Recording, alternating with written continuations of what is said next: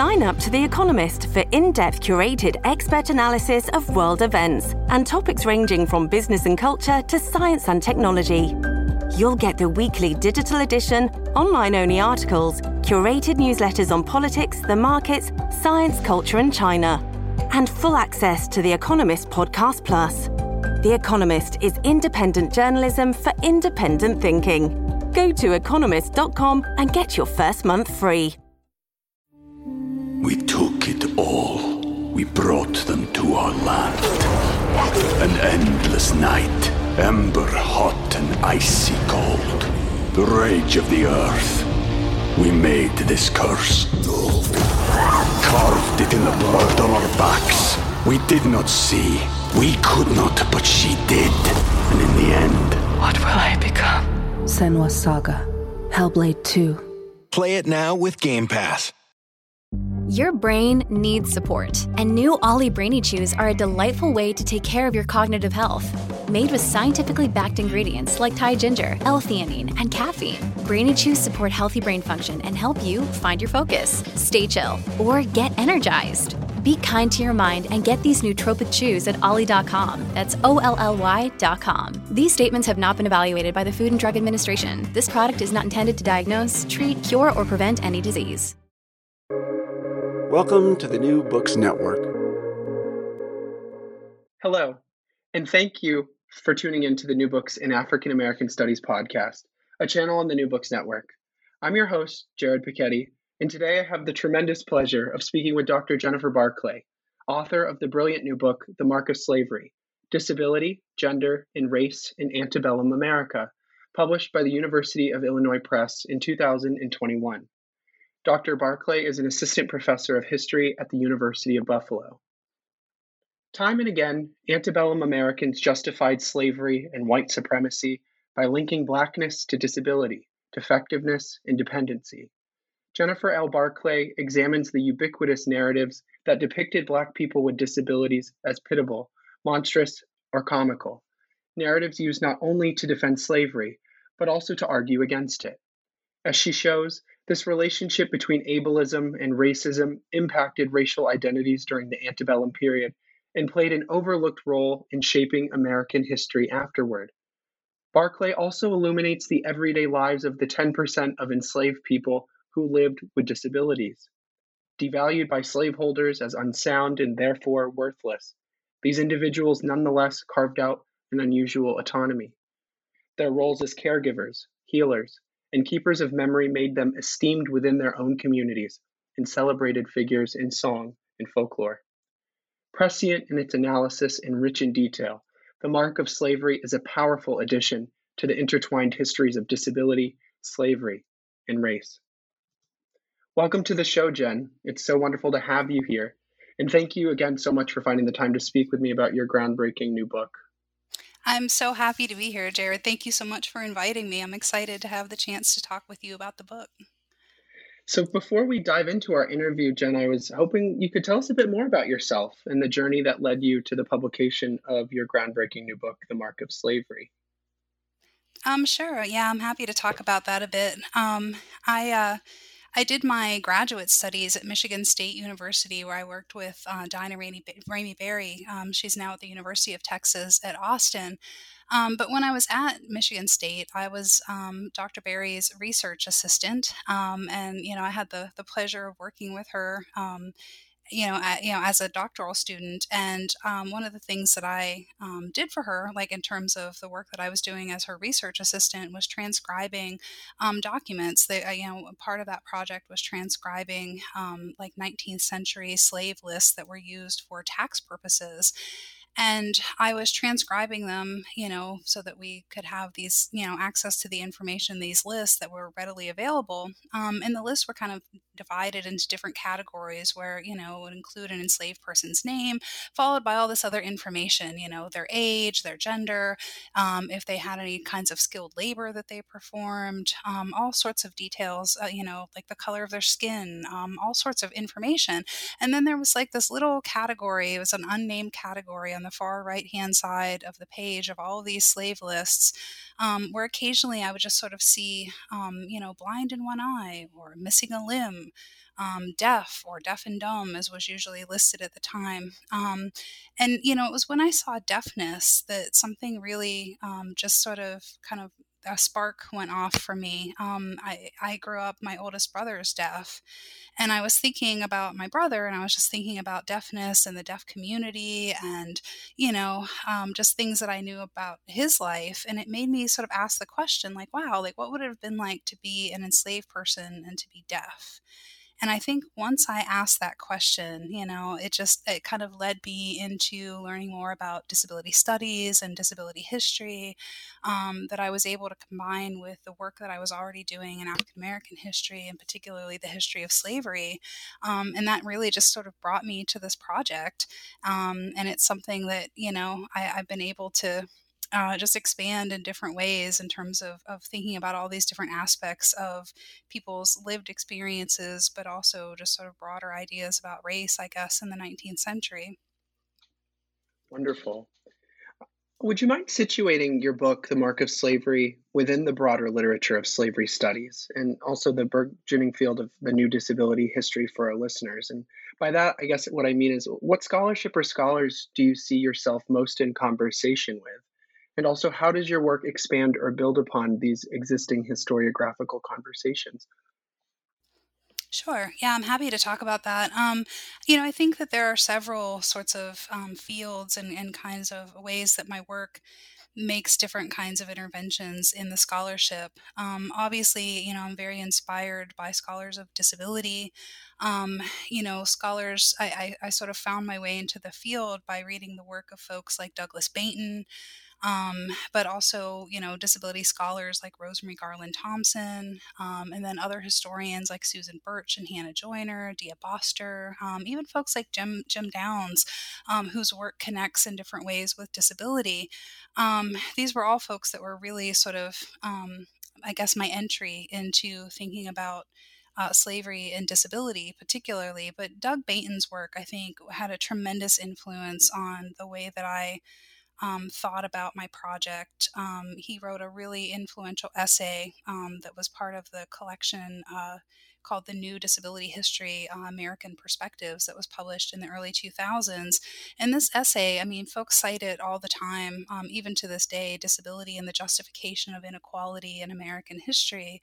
And I feel like Doug's article, sort of did for disability like what folks like Joan Scott did with gender, and sort of thinking about disability more as a category of analysis, that it's about people's lived experiences, but also that negative ideas about disability could be used to disparage groups of people, could be used in a way to attempt to justify the inequalities that they experienced in American life.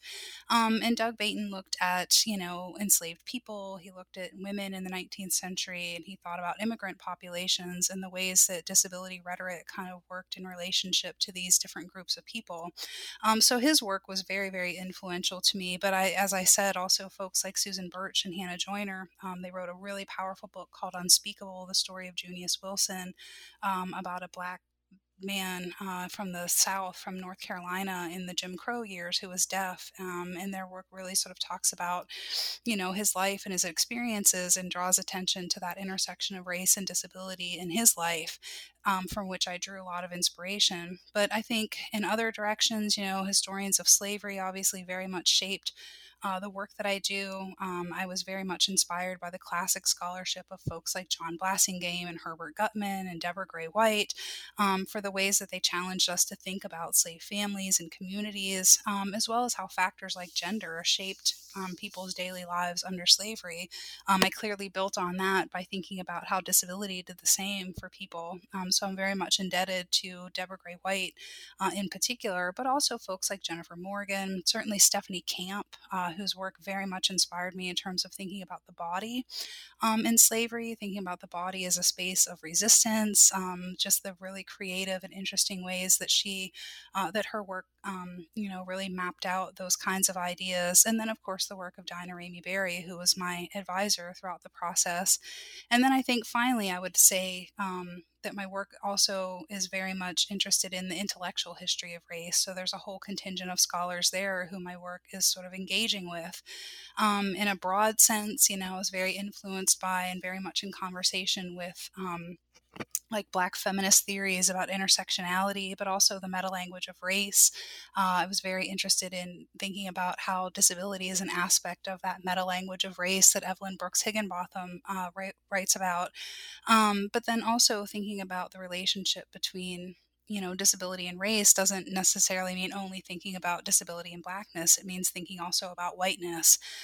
So in that sense, my work is also indebted to the work of scholars like David Roediger, who really sort of pushed the boundaries in that sense years ago. And I was able to kind of find a way to think about how, not just disability, but also ideas that sort of value and privilege, able-bodiedness, sound-mindedness, normality became linked to whiteness as a way to sort of produce and maintain white supremacist ideologies.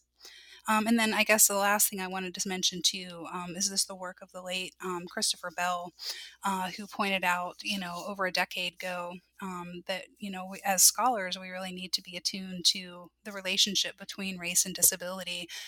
He critiqued disability studies, which he aptly called white disability studies, for the ways in which the field sort of leaves out discussions about Blackness. And I know that more and more scholars today are sort of taking up the challenge that he put forth all those years ago, folks like Dennis Tyler and Terry Pickens and Sammy Schalk. But I feel like more historians need to do this kind of work. So I was trying to engage with that as well. Thank you so much for that really thorough answer, and also for the reminder about Professor Bell's really important work.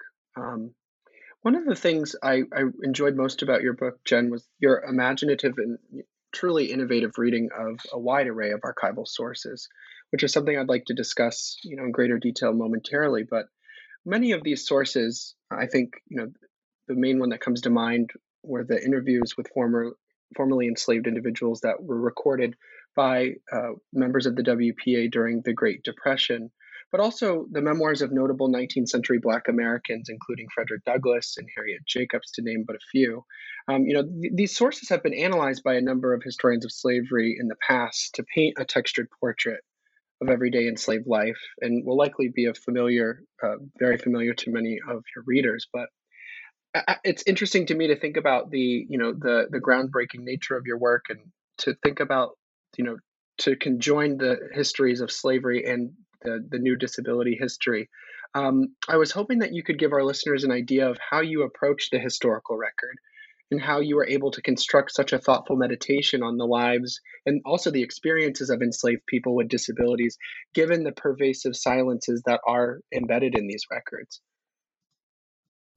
Sure, that's a really great question. And, it's one that often comes up, over the many years that I worked on this project. It was really interesting because I would talk with other historians and scholars, and they would say, well, what sources are you using? Like, this has to be such a sort of narrow, small group of people. Like, are you able to find materials and information about them? And, it's always surprised people, how I've been able to use those really well-known sources, like you mentioned, Frederick Douglass and Harriet Jacobs, and, these primary sources that folks are very familiar with. And like, that's always been a surprising thing for folks. But it's actually not surprising if we think about it from a disability perspective. I mentioned a few minutes ago the historian Douglas Bainton in that classic essay that he wrote, Disability and the Justification of Inequality in American History. And that piece is so often quoted for one line in which he says that disability is everywhere in history once you begin to look for it, but that it's conspicuously absent in the histories that we write. And I think that these examples, of these really well-known historical sources, it's a perfect depiction of this. Frederick Douglass talks quite a bit about disability in his autobiographies, and so there are really well-known sources in which disability comes up often if you're paying attention to it, if you're attuned to it, if you're listening to it. But I think, I've also had to learn and borrow strategies and, examples from other scholars of slavery, for instance, by in terms of looking at finding sources where there might be one small sort of reference, but from which we could extrapolate a lot more information, right, from those small clues that we find. So sometimes I would find references to enslaved people with disabilities and, very brief references. Like one that immediately comes to mind for me is the reminiscences of a Southern white woman. She was from a slaveholding family, and she was writing down, just her reminiscences about her childhood and things that she remembered.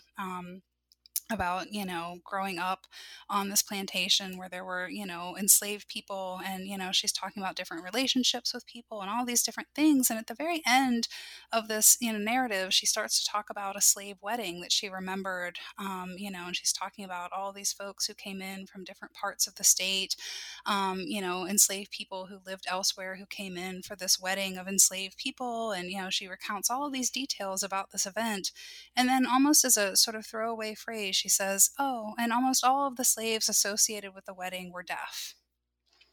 So it was just this really sort of casual comment that, allowed me to then sort of start to dig into this event to see what I could find out about those enslaved people who were involved in this wedding, who were involved in the wedding party, who was the bride and the groom, like what could I find out about them? And so it was, these little clues that I could, sort of use to get purchase and to start asking questions. And then finally, I think another thing that scholars both of slavery as well as disability have sort of taught us is the need to be able to, almost to imagine or to provide some sort of speculative, very informed speculation about what people's experiences were like whenever we have some access into, events that happened.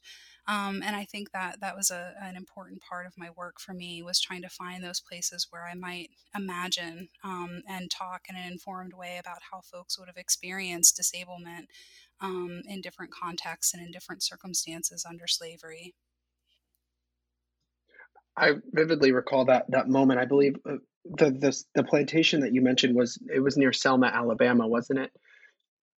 That's Um, correct. Yeah. and I remember the you mentioned the fact that the woman writing in her narrative says something about enslaved folks coming from as far away as Mobile, which I thought was so fascinating, but also, and I think you do such a wonderful job describing the strength of that community and the fact that these connections, despite separation or sale or what have you, the forces that led to that geographic distance, that they were able to still maintain social bonds despite the distance. It was such a beautiful moment in your larger book. Yeah, absolutely. That was one of my, and remains one of my favorite sort of sources and examples that I came across.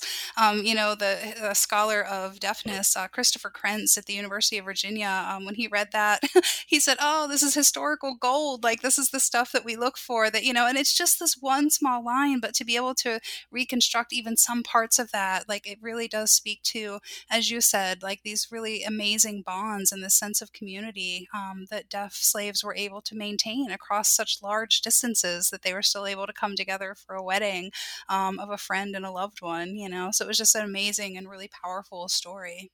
Absolutely. Something that was mentioned in the introduction of your work, is that one estimate suggests that as many as 1 in 10 enslaved people lived with a disability in antebellum America. And I'm wondering if you could give our listeners an idea of where this enduring statistic originated, and do you believe it to be accurate? Why or why not?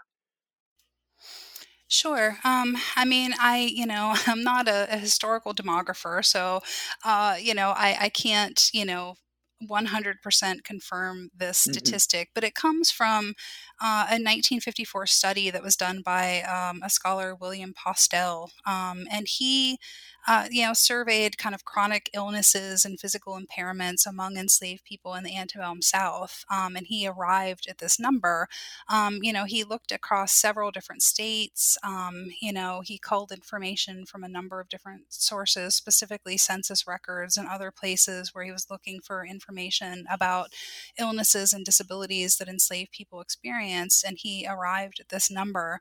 And, in some ways, this number was kind of implicitly confirmed as well by Jeffrey Forrett, who published an article in 2016 in the Journal of Southern History, where he looked at census data from the 1850 and 1860 censuses from several different states. But I mean, census records are not always 100% reliable. And I think, it's difficult when we think about quantifying disability in this way, because it begs the question, right? Like, how do we define disability, and what kinds of disabilities are we talking about? And so, I always, say that we have to take these kinds of numbers with a grain of salt. But the other thing that we might think about is if we think about estimates even from today, about, say, for instance, the number of people with disabilities in the American population, those statistics again vary widely based on what kinds of disabilities you're looking at. But usually the number that's typically put out there is roughly 13% of the population. Some folks would even say 20% of the population. So that sort of tracks. And for me, it also kind of resonates just based on, my own experience working with various documents, plantation records, and other things, where I could see the numbers of people who lived with different disabling conditions. And, it always sort of seemed to be in about that range. Thank you. In the introduction of The Mark of Slavery, you define disability both as an embodied or lived human experience, as well as a socially and culturally constructed category or metaphor that changes over time. I was hoping you could say a bit more about each of these definitions, and also how you differentiate between the various embodied experiences or impairments that shape the lives of the enslaved on an everyday basis. Yeah, I'm happy to do that. I think, to sort of understand this part of my work, and the way that I sort of think about disability in this kind of two-pronged way, right? As a lived experience, but also, as a socially and culturally constructed category, really sort of originates with, the ways that disability scholars themselves have talked about and thought about disability. And I think disability scholars, often talk about, for instance, the social model of disability as opposed to like the medical model of disability. So the medical model of disability would be sort of more clinical understandings of disabilities, physical impairments and sensory impairments, a whole range of conditions that we today think of as disabilities, and the ways in which medicine can diagnose these conditions, and in different ways sort of treat these conditions or provide some way of managing them, or in some cases even quote unquote correcting or fixing various conditions. And disability scholars, have sort of juxtaposed that model of disability with what they refer to as the social model of disability, which really sort of thinks about people living with disabilities and the experience of disability in a different way. The social model of disability, as it was originally sort of articulated, makes a distinction between impairment and disability. So, impairment would be, the actual lived condition, the embodied condition that a person with a disability lives with. But disability is something that actually kind of derives from the outside world, and is actually more connected to the ways that people understand disabilities, and, the ways in which people might pity those with disabilities, or provide different, enact different kinds of barriers to, for people with disabilities in terms of their ability to participate in, daily life. And these could be, attitudinal barriers, again, like, pitying people with disabilities, or, having different, sorts of, feelings of unease about people with disabilities. Or barriers could also be physical, right? Like environmental barriers, not having, access to spaces, for wheelchair users, or not having access to Braille, things like that. But that distinction is really important, because it makes a distinction between, the embodied aspect of disability versus the sort of socially constructed part that comes from without, that actually creates these disabling circumstances. And so that was really central for me. And in that model, it's been complicated, I think. I think today, folks would say, it's difficult to make a really sharp distinction between impairment and disability in this way. That impairments themselves could also be socially constructed and might change at different historical time periods. The way I think about this might be the difference between thinking about the difference between gender and biological sex, right? That was a really useful way of sort of thinking about gender and the transformation of gender into a category of analysis. But, today we recognize that even biological sex as, a category or categories is socially constructed. And, we've challenged these ideas of binaries and things like that. But it's still a useful model, right? And I think that that's what the social model of disability did for the field. And that was really important to me in sort of thinking about my book, because on the one hand, it allowed me to think about everyday experiences and how did life with a disability shape how people experience slavery, how did it impact them, in various ways. But then it also allowed me to think more broadly about the ways that disparaging ideas about disability, that sort of ableism, was connected to how race was being constructed and how that sort of shaped, Americans' racial ideologies writ large. Absolutely. Thank you so much for those really helpful distinctions between the two. And in terms of laying out the ground, laying out the larger conceptual models that you use, and then also ultimately deploy throughout the book to really tease out the differences, and also to demonstrate, as you just mentioned a moment ago, the perceptions and attitudes towards versus the embodied experience, which I think throughout you do such a wonderful job balancing the two and the perspectives themselves, despite the scant nature of archival records that are written in the firsthand by enslaved individuals with disabilities.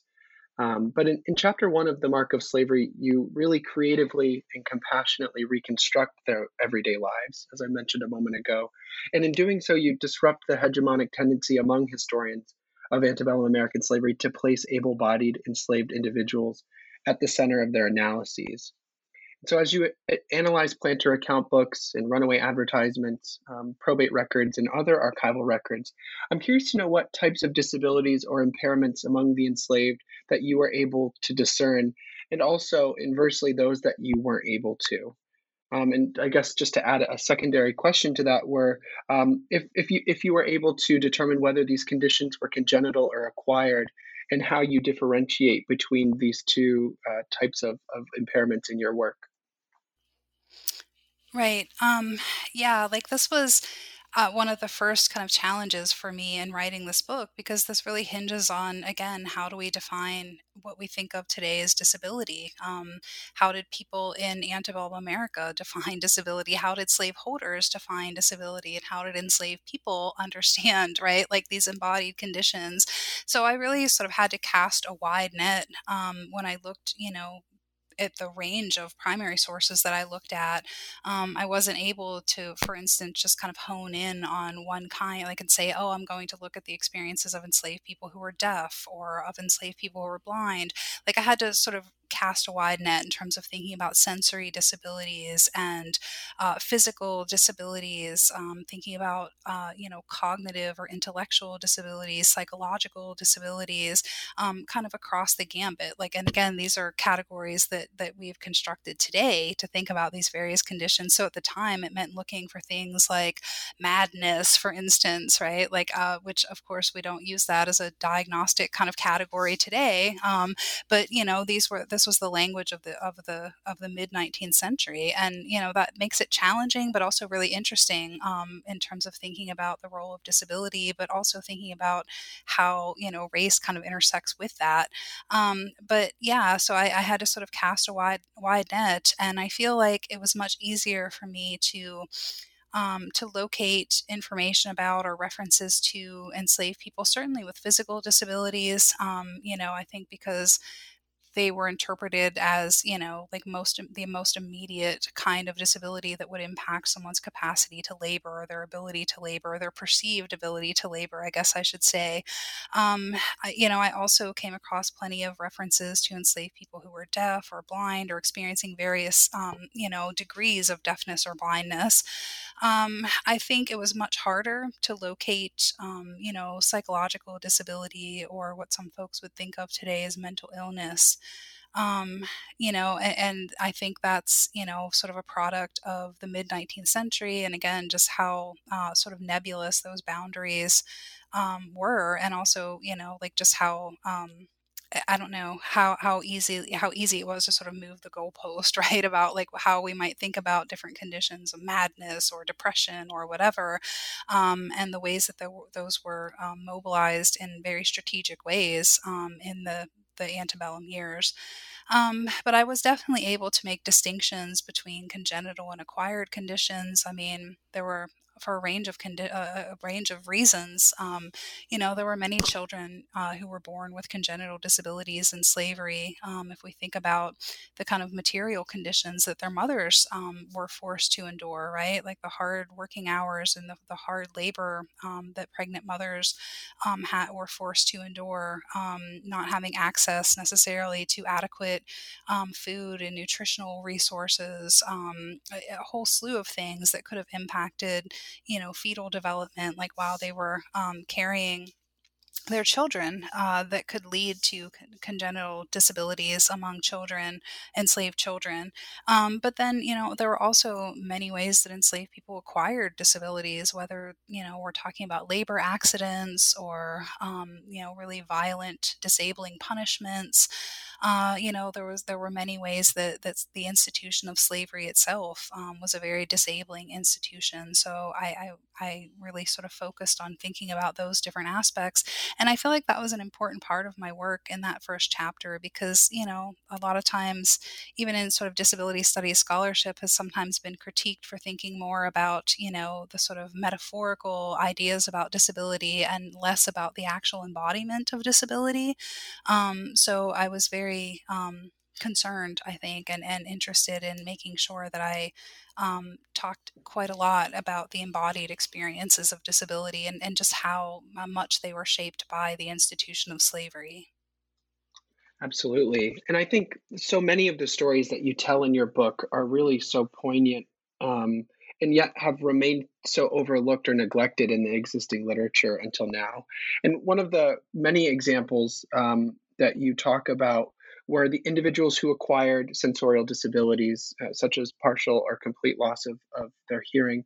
And you sit with, the transition is then to think about how the acquirement of this impairment would have forced these individuals to readapt to their surroundings, to their lives, to their labor patterns, the emotional fortitude that it would have required, and who from whom they sought out that affirmation and support, having acquired, these impairments. But also, I think that. In terms of just the logistical challenges that some of these impairments might have caused individuals. I think that when I was reading through the initial chapters of your book, I was so struck by the fact that there's so much of this focus on the diagnostic or medical that we lose, or the emotional or the practical elements of these lived experiences are lost, by focusing strictly on the medical model of disability. And so, in the literal and the emotional sense, how did enslaved people with acquired impairments or disabilities adapt to these new realities? Yeah, I think that's such an important kind of question and an important issue. And again, this was one of the struggles of writing this book because oftentimes I didn't have, an enslaved person's firsthand account of what it was like to become disabled, right? Like maybe from a labor accident or something like that. But what I could do was, like read carefully and try to discern as much as I could, sometimes even from, things like medical literature, like, medical journals where specific cases might have been recounted by a physician. Like I'm thinking, for instance, of a young child who was losing his sight, and there was an article in a medical journal, a Southern medical journal, that sort of talked about treating this child and sending him away to do a surgery on his eyes, and he was sent away for several weeks, a couple of months, and finally when he returned home, like they were just unable to really help with the vision problems that he was having, and the the child was essentially blind. And, the physician talked about it in a very sort of straightforward way, like a very clinical way that you would expect to read in a medical journal. But for me, I was thinking about, wow, like what would that have been like for this kid to be separated from his family and his community and sent, several hours away to a hospital, and in antebellum America, hospitals would have had their own, like folks that had their own ideas about hospitals, like as being places where people went to die, right? Like hospitals weren't trusted spaces or institutions where one would necessarily want to find themselves, especially without the care and protection of their families. And what would this have been like for, this child's mother and, his parents and siblings? And so sometimes, it was just asking those kinds of questions. And I didn't always have the answers to them, but to at least even speculate about those sorts of things and to ask the questions, using a very informed sense, drawing on disability scholarship and sort of disability culture to make those kinds of connections, I think could sometimes be incredibly powerful. Definitely. I think that there's one moment where you kind of tease out the archival silences and you say, although the I believe it was this story that you were mentioning a moment ago, although the article does not mention, who would have changed the child's gauze and made sure that the wounds were kept clean, or comforted him, throughout the process of either, periodic bouts of regaining his sight and then losing it again. That was a really touching moment, I think, where you were able to demonstrate the care work and the value of the socially reproductive labor that was being performed by members of the enslaved community to attend to those who had undergone scenarios that would have required additional support due to either temporary or permanent loss of a sense or some other impairment. Yeah, absolutely. And, those were the kinds of narratives that I think were really poignant and powerful to sort of talk about. I tried to do that as often as I could, particularly in the sort of first chapter, but in later chapters in the book as well. There are so many different ways to read sources against the grain to try to access that sort of information. And, I think once when it's sort of carefully done, it can paint a picture of those kinds of just sort of social dimensions of disability, whether it's, as you said, the care work that other folks provided or, just the emotional aspect, like how, people with disabilities would have felt being devalued in specific ways. And sometimes I would actually come across firsthand accounts of those things that would also lend some really important insights into what that was like for folks. hmm I think this provides a wonderful segue to discuss chapter two, which, in my opinion, really is the crown jewel of the Mark of Slavery. I think for our listeners, it's the absolute must read chapter of Jennifer's book. And here you really set yourself apart from other scholars by moving away from medical or clinical approaches to the study of slavery and disability. And instead, you do such a wonderful job reframing the contours of everyday enslaved life through the prism of what you call the social relations of disability. And I was hoping that you could please define what you mean by this phrase, the social relations of disability, and also how it connects to your larger intervention of reimagining the enslaved families and communities through the lens of disability. Yeah, thank you so much for that, really kind assessment of this chapter. It's actually one of my favorite chapters of the book as well. I feel like this is the chapter that really sort of highlights um, the kind of work that can be done, right? Whenever you sort of combine, an intervention into the history of slavery with, a disability insight, right? To kind of write a disability history of slavery, and that was really what my goal was with this chapter was to really sort of think about,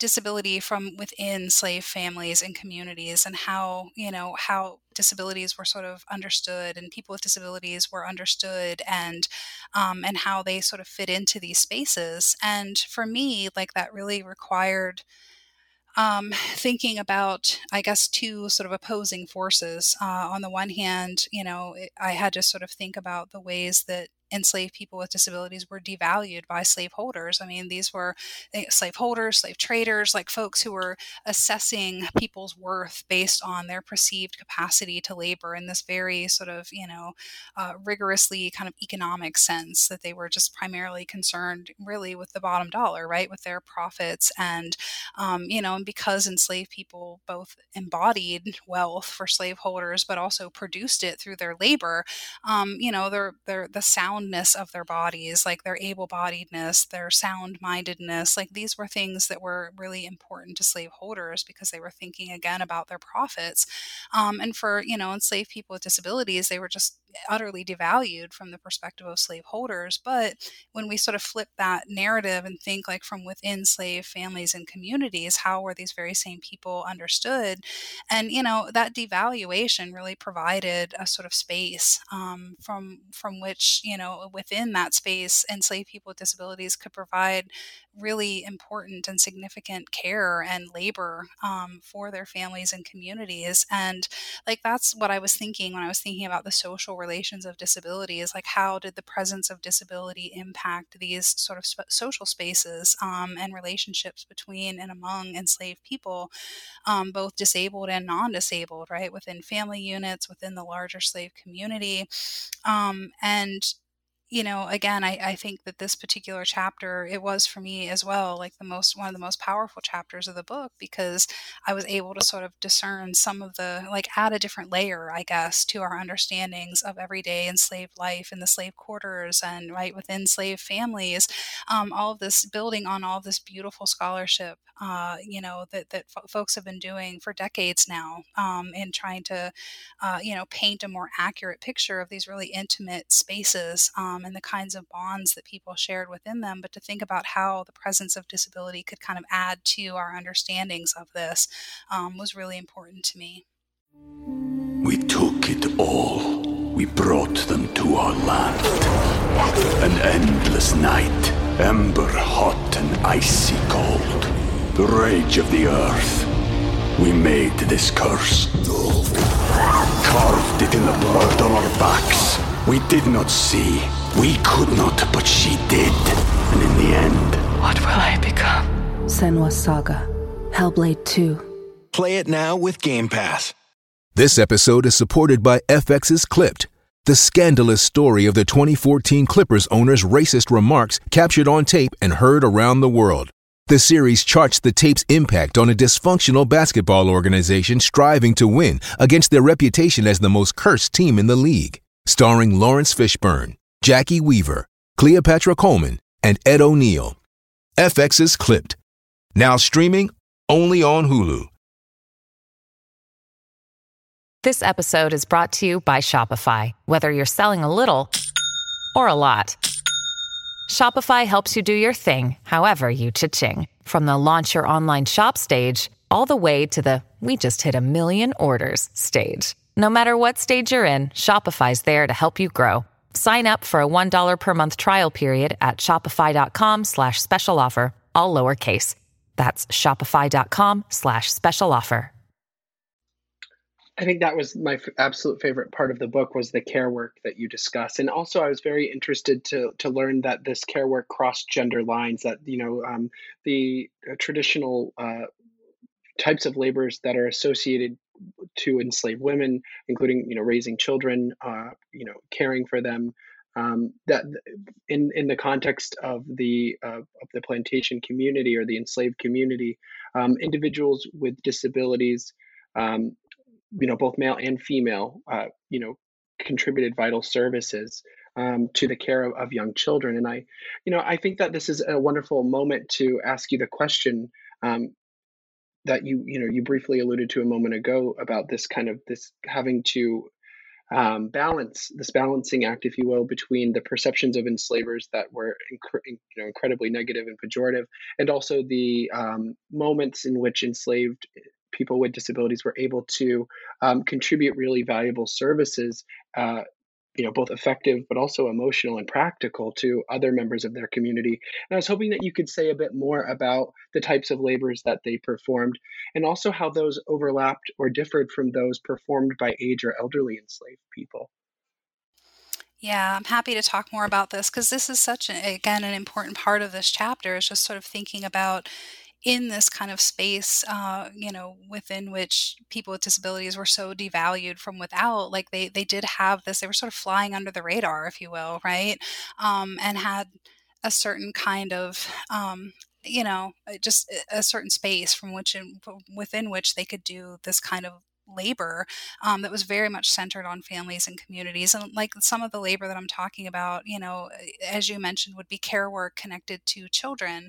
Other times, enslaved people with disabilities would do things like taking care of the slave quarters, like maintenance, things like that, tending provisional gardens where folks could grow, additional foodstuffs and for their consumption. Taking care of cooking, things like that, right? But in some ways, like this work, like I really tried to think deeply about what it meant. And, like I would come across examples, for instance, one formerly enslaved woman in a WPA interview remembered, just how difficult life was in terms of the labor that she and others in the slave community that she belonged to, like had to endure on a daily basis. And she talked about, that working from sun up to sundown and having very little reprieve. And then she said, one of the sort of high points of their day for the enslaved people working in the fields was when a young man, she said he was crippled, and about 9 o'clock, this young crippled boy, she called him, would bring food and water to those who had been laboring all day, and that was a brief moment of respite and reprieve, right? That he was able to provide them, and that was something that she remembered decades and decades later, was this young man carrying food. In another instance, again in a WPA narrative, was a man who recalled his childhood on a plantation, and he said that his father had a physical disability, and he was physically impaired, he had a limp, so he was sort of devalued and seen as quote unquote worthless from the perspective of slaveholders. But what he would do on a daily basis, he would carry children, nursing infants, out to the fields so that their mothers could feed them and have some time, right? Like, and I think in the context of slavery, to be able to nurse, your child, and to take care of your child and to connect with your child and bond with your child, just even for a short while, right? Like these were, how do we even put describe that in terms of the value of that for enslaved mothers to be able to have that opportunity to bond with their children and to provide food for their child, for their infant children. So it was that kind of labor that enslaved people with disabilities were providing. And sometimes it did dovetail very much with what we understand about elders in the community. That's something that I in the book, I would sometimes say, well, like disabled slash and or elderly slaves, right? Because sometimes, obviously, elderly slaves often were disabled, and they were oftentimes providing some of the same kinds of care, whether it was taking care of children, right, like sort of minding children while their parents were working, things like that. Sometimes cooking, but oftentimes there were sort of distinctions, like the example I just gave of the man who carried children out to the fields and back. Like he was able to do that because he was a younger man, right? He was a middle-aged sort of man who, in spite of his disability, he was able to do this. Whereas maybe if he had been, a 70-year-old man with a physical impairment, he wouldn't have necessarily been able to do that kind of work. And then there were other enslaved people. There was one young woman, she was referred to by her mistress as Amy of all works, because she was just someone who did all sorts of things for the plantation community. She would, so she sewed and made clothing and cooked and like just nursed, like she did all kinds of things, all different kinds of labor. And, in some ways the plantation mistress recognized the value of the work that she was doing, but at the same time, because this was a woman with a physical disability, who was perceived of as being worth very little from a slaveholder's perspective, like they didn't pay too much attention to the kind of work she was doing. I think that's one of the other important takeaways from this chapter is the centrality of enslaved individuals with disabilities to the maintenance and the reproduction of social cohesion within the enslaved community.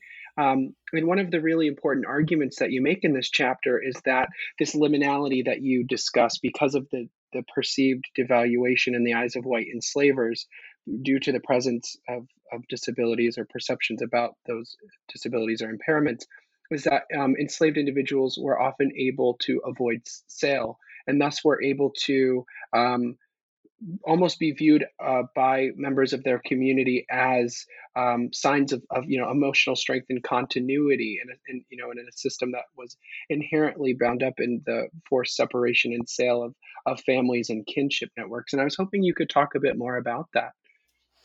Yeah, that's absolutely right. I thought a great deal in doing this work, and based on the sources that I, kind of kept seeing, and about these people's just daily lives and their daily experiences, and like that was something that sort of leapt off the page at me over and over, like in different contexts and different ways.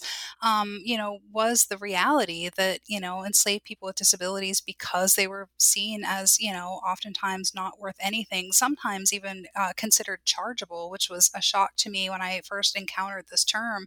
In which slaveholders talked about enslaved people with disabilities being actually worth a negative value, that it cost them to provide support for them, right? That they couldn't recoup through that enslaved person's labor, so they therefore would categorize them as chargeable.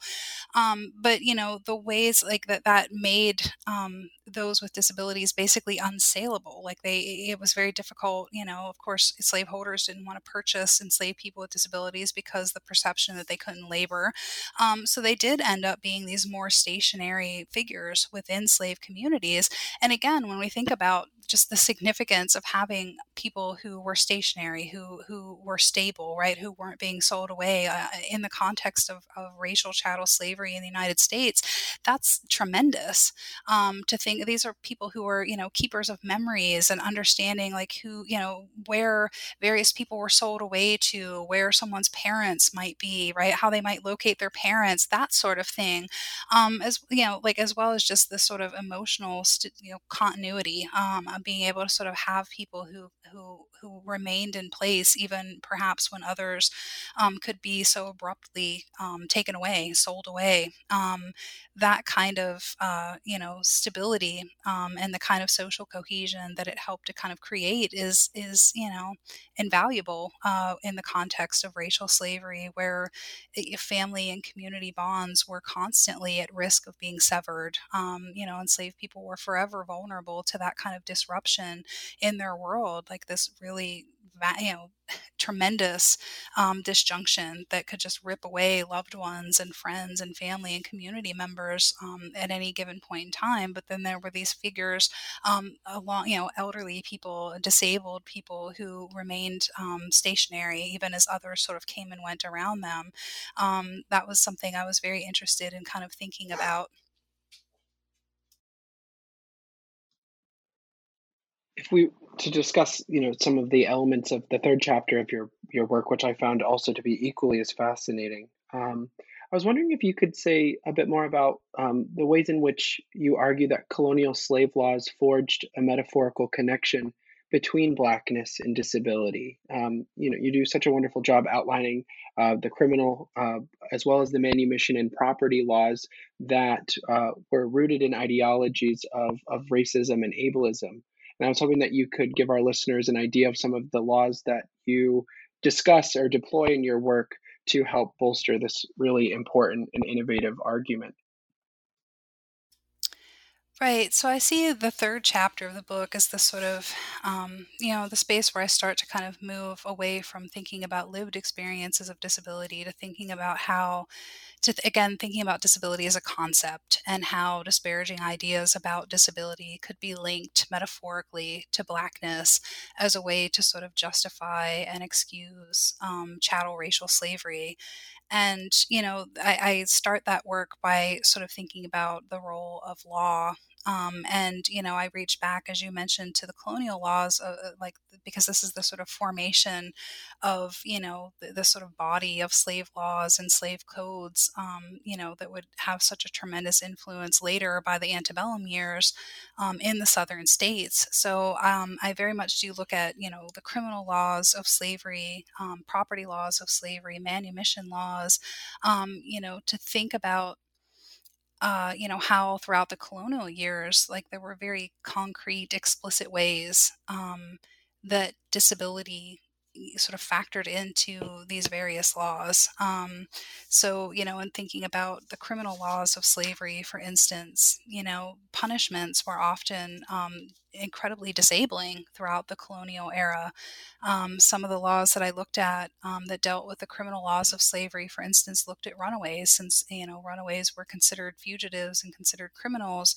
There were various laws that could set out different kinds of punishments for runaways, and oftentimes those punishments in the colonial era basically revolved around disabling punishments, and they became increasingly disabling with each attempt at absconding that a slave might make. They would be punished in ways that were incrementally harsher with each attempt to flee. So the first attempt to flee might result in like a having their ears cropped or some sort of physical mark or being flogged or whipped. But, after trying to abscond several times, the most disabling punishment that could be meted out, this was in the state of Virginia, or the colony of Virginia, I'm sorry, would be having one's Achilles tendon severed just above the heel as a way to physically disable someone so that they couldn't run, right? And that was like shocking to me when I first saw that, and I started to think about how disability was just so prevalent in all of these sort of colonial laws dealing with slavery. Like, I mean, certainly that was the case in the criminal laws of slavery, but it was also true of property law. Like, for instance, one case that I used, and this was a little bit later, from 1818, I think it was, in Louisiana, in a parish in Louisiana, there was an enslaved man who had been um, basically he had been hired out by his owner. She hired out his labor to another slaveholder, and while he was in the sort of possession of this other slaveholder, one of this man's slaves disabled her enslaved man that she had hired out. And he had already been blind in one eye. And because of this other injury that he experienced while being hired out, he was then, rendered completely blind.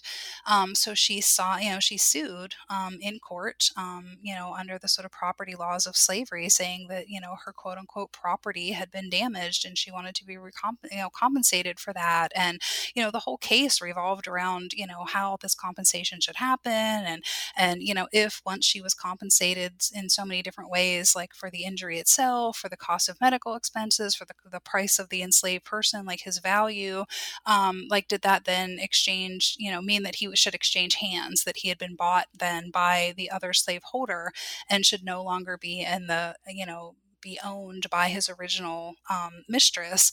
And the whole time I was like, wow, like they never actually even name this man. We never know his name. All that we know is that he became, completely blind. And, that he was seen wholly and exclusively as just a piece of property that had been damaged, right? But I thought about this case from his perspective and thought, wow, he was, became completely blind. This was something he would have had to learn how to navigate, even as he was then being forced from his original owner to the man he had been hired out to, in the presence of the very man who disabled him completely, right? Like, and caused the complete blindness.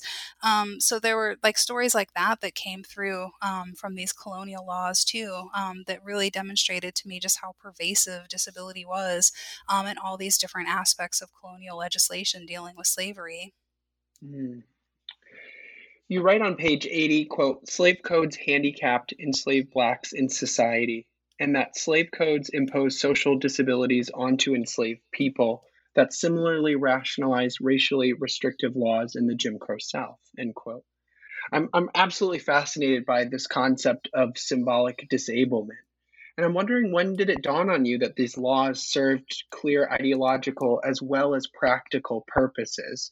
I'm thinking about the work of Stephanie Camp, for example, in her really important argument that the laws of slavery sought to keep bond people stationary in terms of space. And, as in a response to that, they created these rival geographies to challenge, past laws and what have you. But I think that this is such an interesting contribution to the intellectual history of the intellectual history of race in early America. And I would love to hear you say a bit more about this concept, and also the ways in which you were able to parse out both the literal as well as the ideological dimensions of this language and the connections between racism as well as ableism in the law. Yeah, that was something that, when I was researching this chapter and writing this chapter, I kept thinking about like slave codes, right? And pass laws and, um, laws that forbid enslaved people from, gaining access to education and literacy. And, and I thought how did these, what did these teach us about disability, or how were these kinds of laws connected to disability? And I mean, when you think about something like pass laws, not being able to move freely or to travel from one place to another without a written pass from a slaveholder, or another person in a position of authority over you, that how just how physically sort of constrictive that is, right? That is actually like literally crippling or metaphorically crippling someone, right, by taking away their ability to move freely. Or sometimes even things like the practice, the legal practice that denied enslaved people the ability to testify in court, right? Essentially rendered them mute, took away their voice legally in legal spaces. And in part that was rooted in this idea of, of sort of comprehension, and like this was the justification for not allowing enslaved people to testify, was that they weren't competent enough, right? So again, sort of evoking ideas about disability, or like the inability to serve in such a capacity. And then finally, of course, those anti sort of literacy and education slave codes that were sort of bound up with that. I mean, I thought extensively about that as well. And I sort of kept coming back to the work of Frederick Douglass, who talked about, like these were some of the most egregious and most hated, I think, kinds of slave codes. And Frederick Douglass talked about, how to sort of create, enslaved people was to create like thoughtless people, right? Like folks who could not think independently, who didn't have knowledge or access to knowledge. And, that this was a strategy, it was a tactic. And, that made me sort of think about antebellum era kind of understandings of things like feeble-mindedness and idiocy that were kind of emerging in this time. And I thought, wow, like that's precisely what these kinds of slave codes symbolically did, right? By forcing enslaved people into this position where they couldn't access, education, formal education. They couldn't, become literate, learn how to read or write. And that was really surprising to me. I think whenever I researched that a bit further, I came across, again, sort of firsthand accounts from formerly enslaved people where they remembered, being warned by, like one man remembered his father was warned by the slaveholder that he had taught his father how to do arithmetic because he was a carpenter. And he had warned this young man's father, though, that not to be caught, because he said, if you're caught and folks know that you know how to read and write and that you're educated, they'll cut your hand off. So to me, it was like, wow, like, so here's the actual literal punishment of just disabling someone, right? Punishing them for, for transgressing this law of learning how to read and write. And it was sort of this space where kind of, in my mind, it was like the metaphorical and the real kind of came together. But it was so powerful for me to kind of think about the symbolic function of these laws. And this is something, a friend of mine, Dennis Tyler, has a forthcoming work where he's looking at sort of ideas about disability in the Jim Crow South, and kind of developing these ideas further, because they were sort of resurrected later. Again, when we think about things like racial segregation and, the ways that those kinds of laws, restricted people's, again, their ability to move freely. And, it sort of resurrected some of these ideas that had been around throughout the era of racial slavery. Absolutely. And also to think of the physically disabling wounds that were inflicted, say, in the era of slavery, such as castration, were also similarly deployed during the era of the nadir before lynching an enslaved man. They were often castrated. And to think about the these moments where disabling punishments were inflicted prior to death, it definitely seems to be a longer practice that has its roots in slavery. Um, in chapter 4 of your book, you explore the contradictory discursive and the ontological connections that radical abolitionists, but as well as fugitive slaves and pro-slavery advocates forged between Blackness, slavery, and disability in their respective political movements. What were the competing aims of each of these groups, and what degrees of success did each group achieve by linking together ideas about race, slavery, and disability? Yeah, I think, as I sort of progressed through the second half of the book, the chapter where I looked at slave laws, and I also looked at sort of emerging medical discourses about race in that chapter and how they were sort of bound up with one another. And then I sort of thought about political rhetoric, which is the work that I was trying to do in this chapter. And one thing that I was really struck by in doing the research for this chapter and writing this chapter was kind of thinking about like the ways in which pro-slavery advocates as well as abolitionists would mobilize this rhetoric of disability behind their very different arguments. So on the one hand you have abolitionists who were sort of kind of constantly talking about things like the disabling impacts of slavery on enslaved people. They talked at length often, various abolitionist materials, whether it was political tracts, or I even look at, almanacs and calendars and different, actual like illustrations of slavery from the perspective of abolitionists. And they sort of persistently, kind of trotted out representations of disability as a way to garner sympathy, right? Like this was, a pretty common tactic for abolitionists by talking about the impact of disability on enslaved people. It garnered pity, right? It caused other white folks to sort of see how disabling this institution was, and to then, pity enslaved people who experienced various kinds of, disabilities because of slavery, and could then sort of mobilize them and get them on board with the abolitionist cause. And, on the other hand, on the other sort of end of the political spectrum were pro-slavery advocates who, in their own way, were also kind of mobilizing the rhetoric of disability. So there were examples, where I talked about the work of, say, George Fitzhugh, for instance, right? Like his work, Cannibals All, where he sort of talks about, he compares and contrasts the institution of slavery with free laborers in the North, right? And he says, oh, well, under slavery, like when people are aged and older and elderly and they're decrepit and they become disabled, like under slavery, they have the love and care not only of their benevolent masters, right, but also of their families, and they're not sort of thrown out as worthless the way that they are under under the sort of more ruthless system of wage labor in the North. And so he sort of trots out these very strategic and often inaccurate representations of disability among enslaved people as a way to build support for a very pro-slavery kind of position. But I think overall, like the argument that I make in this chapter is that abolitionists were far more successful with utilizing the rhetoric of disability to kind of garner support for abolitionism than were pro-slavery advocates. And partly it was because abolitionists were very willing to engage the kind of emotional sort of aspects of this rhetoric in ways that pro-slavery advocates weren't.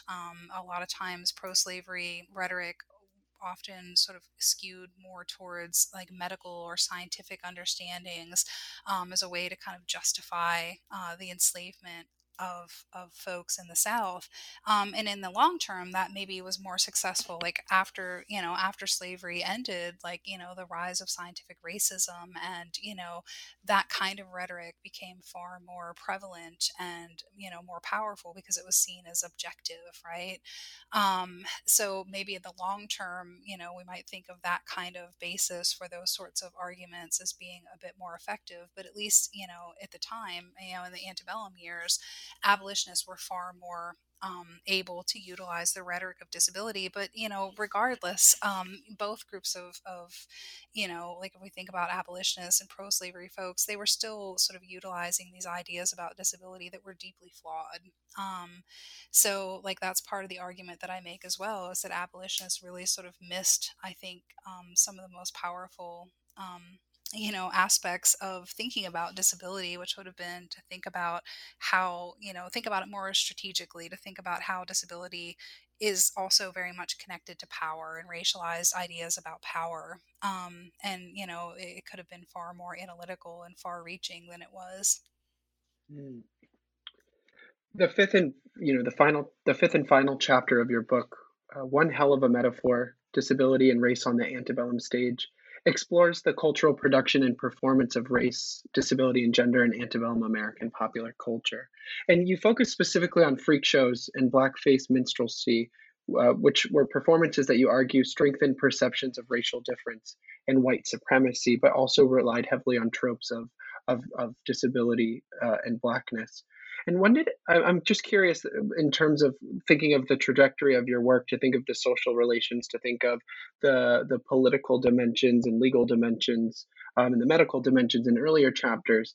I'm curious to know the kind of the backstory, the inspiration to this chapter, and to learn a bit more about when it became apparent to you that spectacles of disability, race, and gender were central to these performances, and also why you think scholars have failed to acknowledge the spectacle of disability in these performances previously. Yeah, I think, when I kind of thought about this idea, and thought about sort of cultural productions and the ways that they might reinforce, these overlapping kind of ideas about race and disability, racism and ableism. And I was very inspired by like disability scholars, who I was reading really poignant work about freak shows, work of folks like Rosemary Garland Thompson and others, who have focused on, these sort of spectacles of disability. And I was really intrigued and sort of interested in thinking about folks like Millie and Christine McCoy, who were conjoined twins, who were born on a North Carolina plantation, who ended up on the freak show circuit, and, a lot of times they're, like displays of Millie and Christine McCoy, especially as they were older. What was so shocking about the twins, in addition to their, to them being conjoined twins, is that they were often sort of presented in like really sort of high style fashion. Like their clothes were really elegant, and the girls were, taught to speak in different languages, so they could hold, like one twin could talk to someone in French, and the other twin could talk to someone else in a different language, in German or whatever.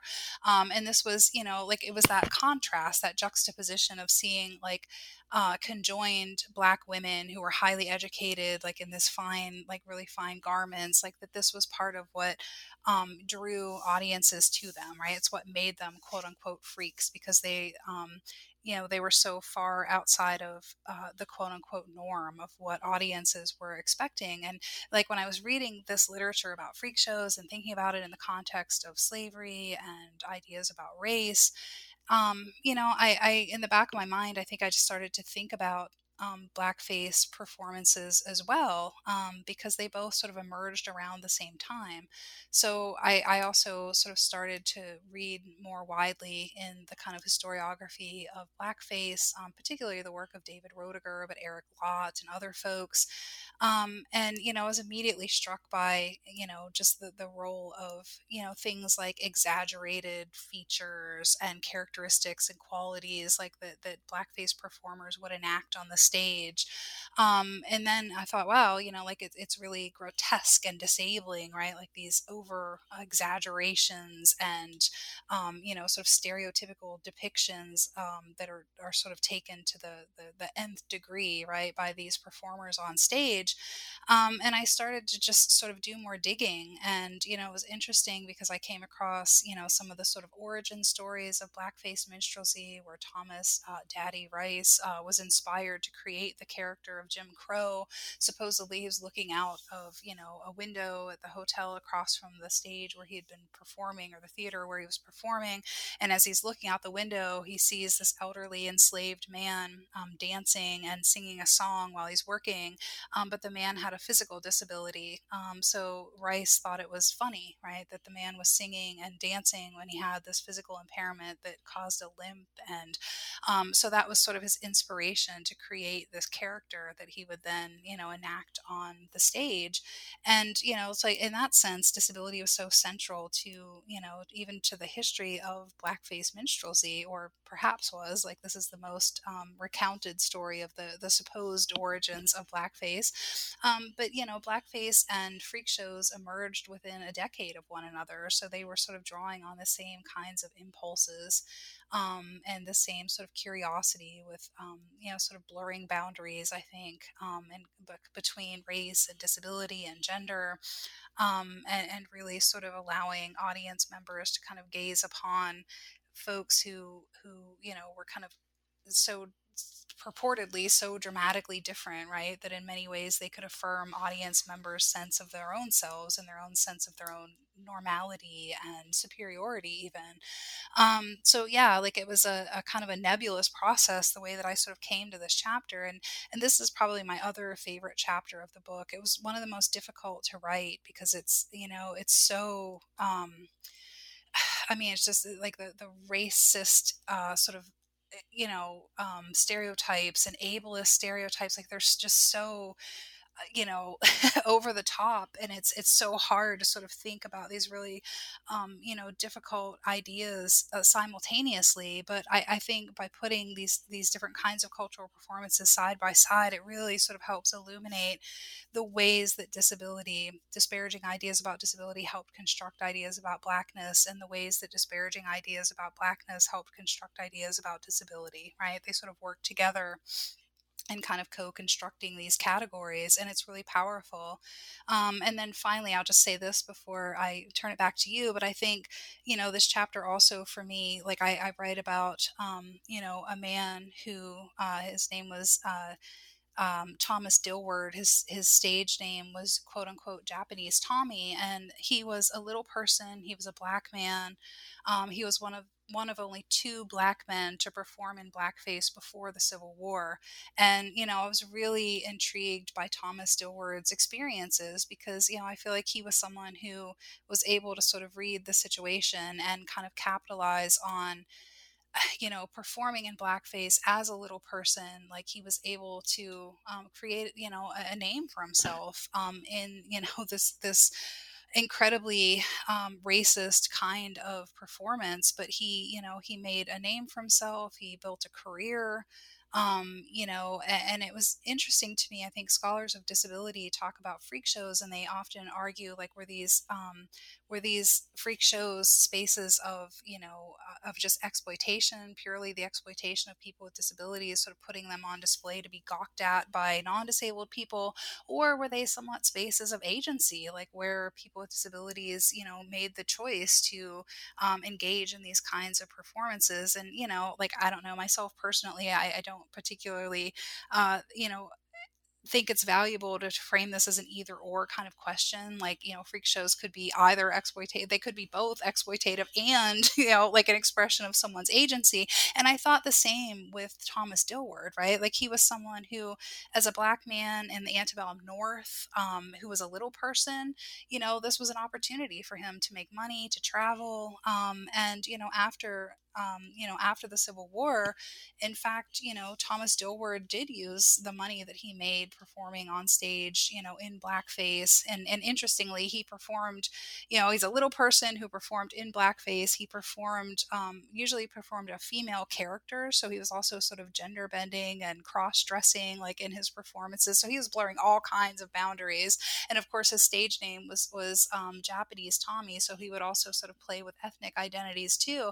But, in this process, he made money and he made a living. And, after the Civil War, he used some of the money money that he earned to, file suit against someone who discriminated against him in a restaurant, right? Who wouldn't serve him, and it's unclear if he wouldn't be served because of racial discrimination or because of disability discrimination. But whatever the case, he used the resources, the financial resources that he made, on the minstrel stage to kind of challenge the discrimination that he faced in society. So I don't know, like there are these really kind of complicated questions that arise in a chapter like this as well that speak to resistance, and like this was also a theme that kind of came up in many different ways throughout the book. Absolutely. I would hope, though, the field has moved beyond the accommodationist versus integrationist kind of line of thinking in these venues, and to think about the lived experience, and as you just really beautifully put it, the different types of boundaries that were broken, despite these perceptions of his ability, or I just think that when you discuss that in the final chapter of the book, it seems very clear that all of the momentum throughout the entire book of thinking about lived experience, but also social constructions, they were really wedded very beautifully in this discussion about his life and his performances. And so in our remaining time, I kind of wanted to ask you two quick questions. The first is, what do you hope that the lasting impact of the Mark of Slavery will be in the interrelated fields of African American history and the field of critical disability studies? And also, what are you working on now?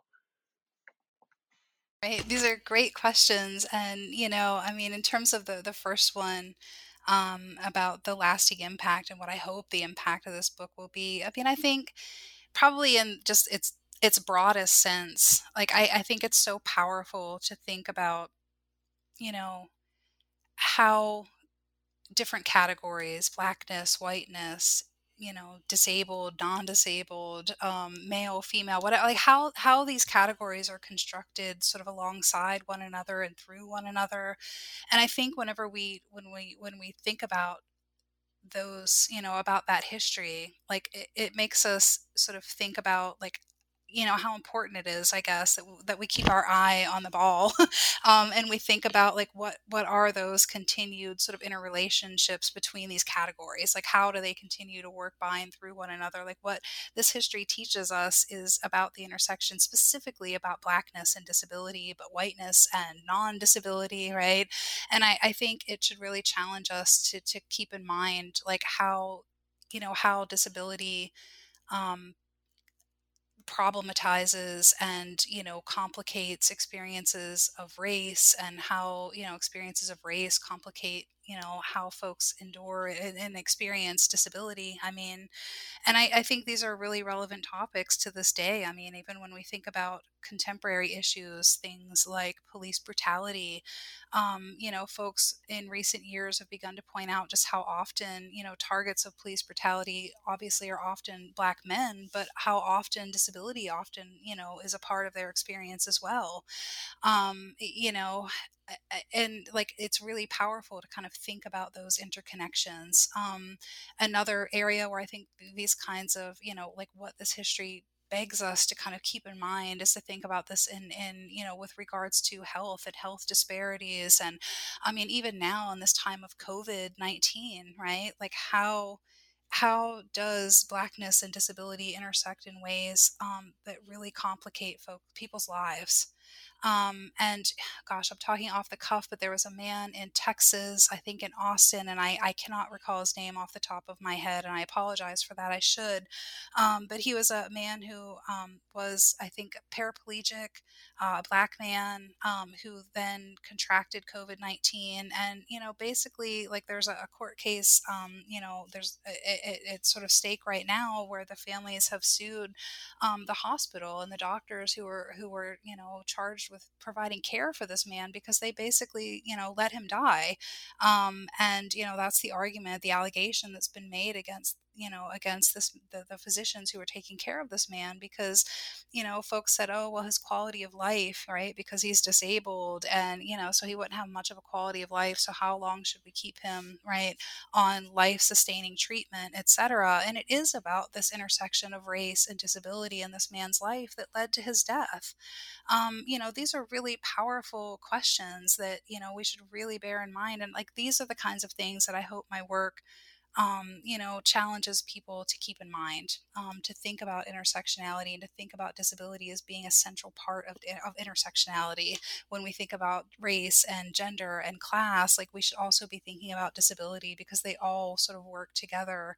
And that's incredibly powerful. And it, just opens up so many different ways that we can think about our own world today, and that we might think about issues of solidarity, et cetera. And then I think, to answer your second question, like, what am I working on now? Gosh, a lot of things. I'm thinking about my second book project, which for me, I'm very interested in sort of thinking about education in the South, particularly institutions for students of color who were deaf and blind, that were sort of doubly segregated by race and disability, and just how these institutions have not, sort of they've kind of been erased, I think, from, the historical record. When we think about Black education after emancipation, folks think about Freedmen's Bureau schools, and they think about the rise of segregation and segregated schools, and they think about later, and about the Brown versus Board of Education decision in the 50s, and integration. But these schools, where deaf and blind children of color attended, were segregated as well, and aren't part of this narrative. And when we focus on them, it tells us a little bit of a different story, I think, about the history of Black education in the South, and the history of segregation and integration in education. So that's one thing. I'm also working on an edited collection with Stephanie Hunt Kennedy, called Cripping the Archive.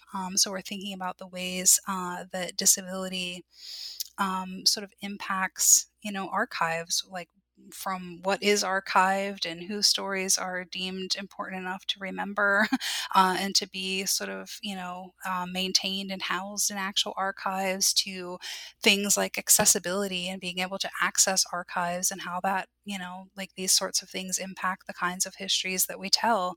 Again, to sort of go back to that, really well-known Douglas Baton quote, that says, disability is everywhere in history once you begin to look for it, but conspicuously absent from the histories that we write. I think in this collection, what we're trying to do is ask the question, why? Like, why and how? Like, how does this happen? So we're thinking about disability in the context of archives. And then finally, I am working on, sort of tentatively working on an article project where I'm really interested in kind of thinking a bit more theoretically, like expanding on, like, my understanding of things like the meta language of race and intersectionality, like in the context of disability and the history of disability and the history of slavery, that I think for me, like, really revolves around language. I'm really interested in sort of thinking about these terms like chargeable, like useless, that kind of consistently kind of pop up with regards to enslaved people with disabilities, and kind of thinking about, like, what we can learn from this kind of language and this sort of, these various theories, if we think about the role that disability plays in the construction of race. Well, thank you so much, Jen, for joining me today to talk more about your new book. For our listeners, as a reminder, Professor Barclay's new book, The Mark of Slavery, is available through the University of Illinois Press. Thank you again, Jen. Oh, thank you so much.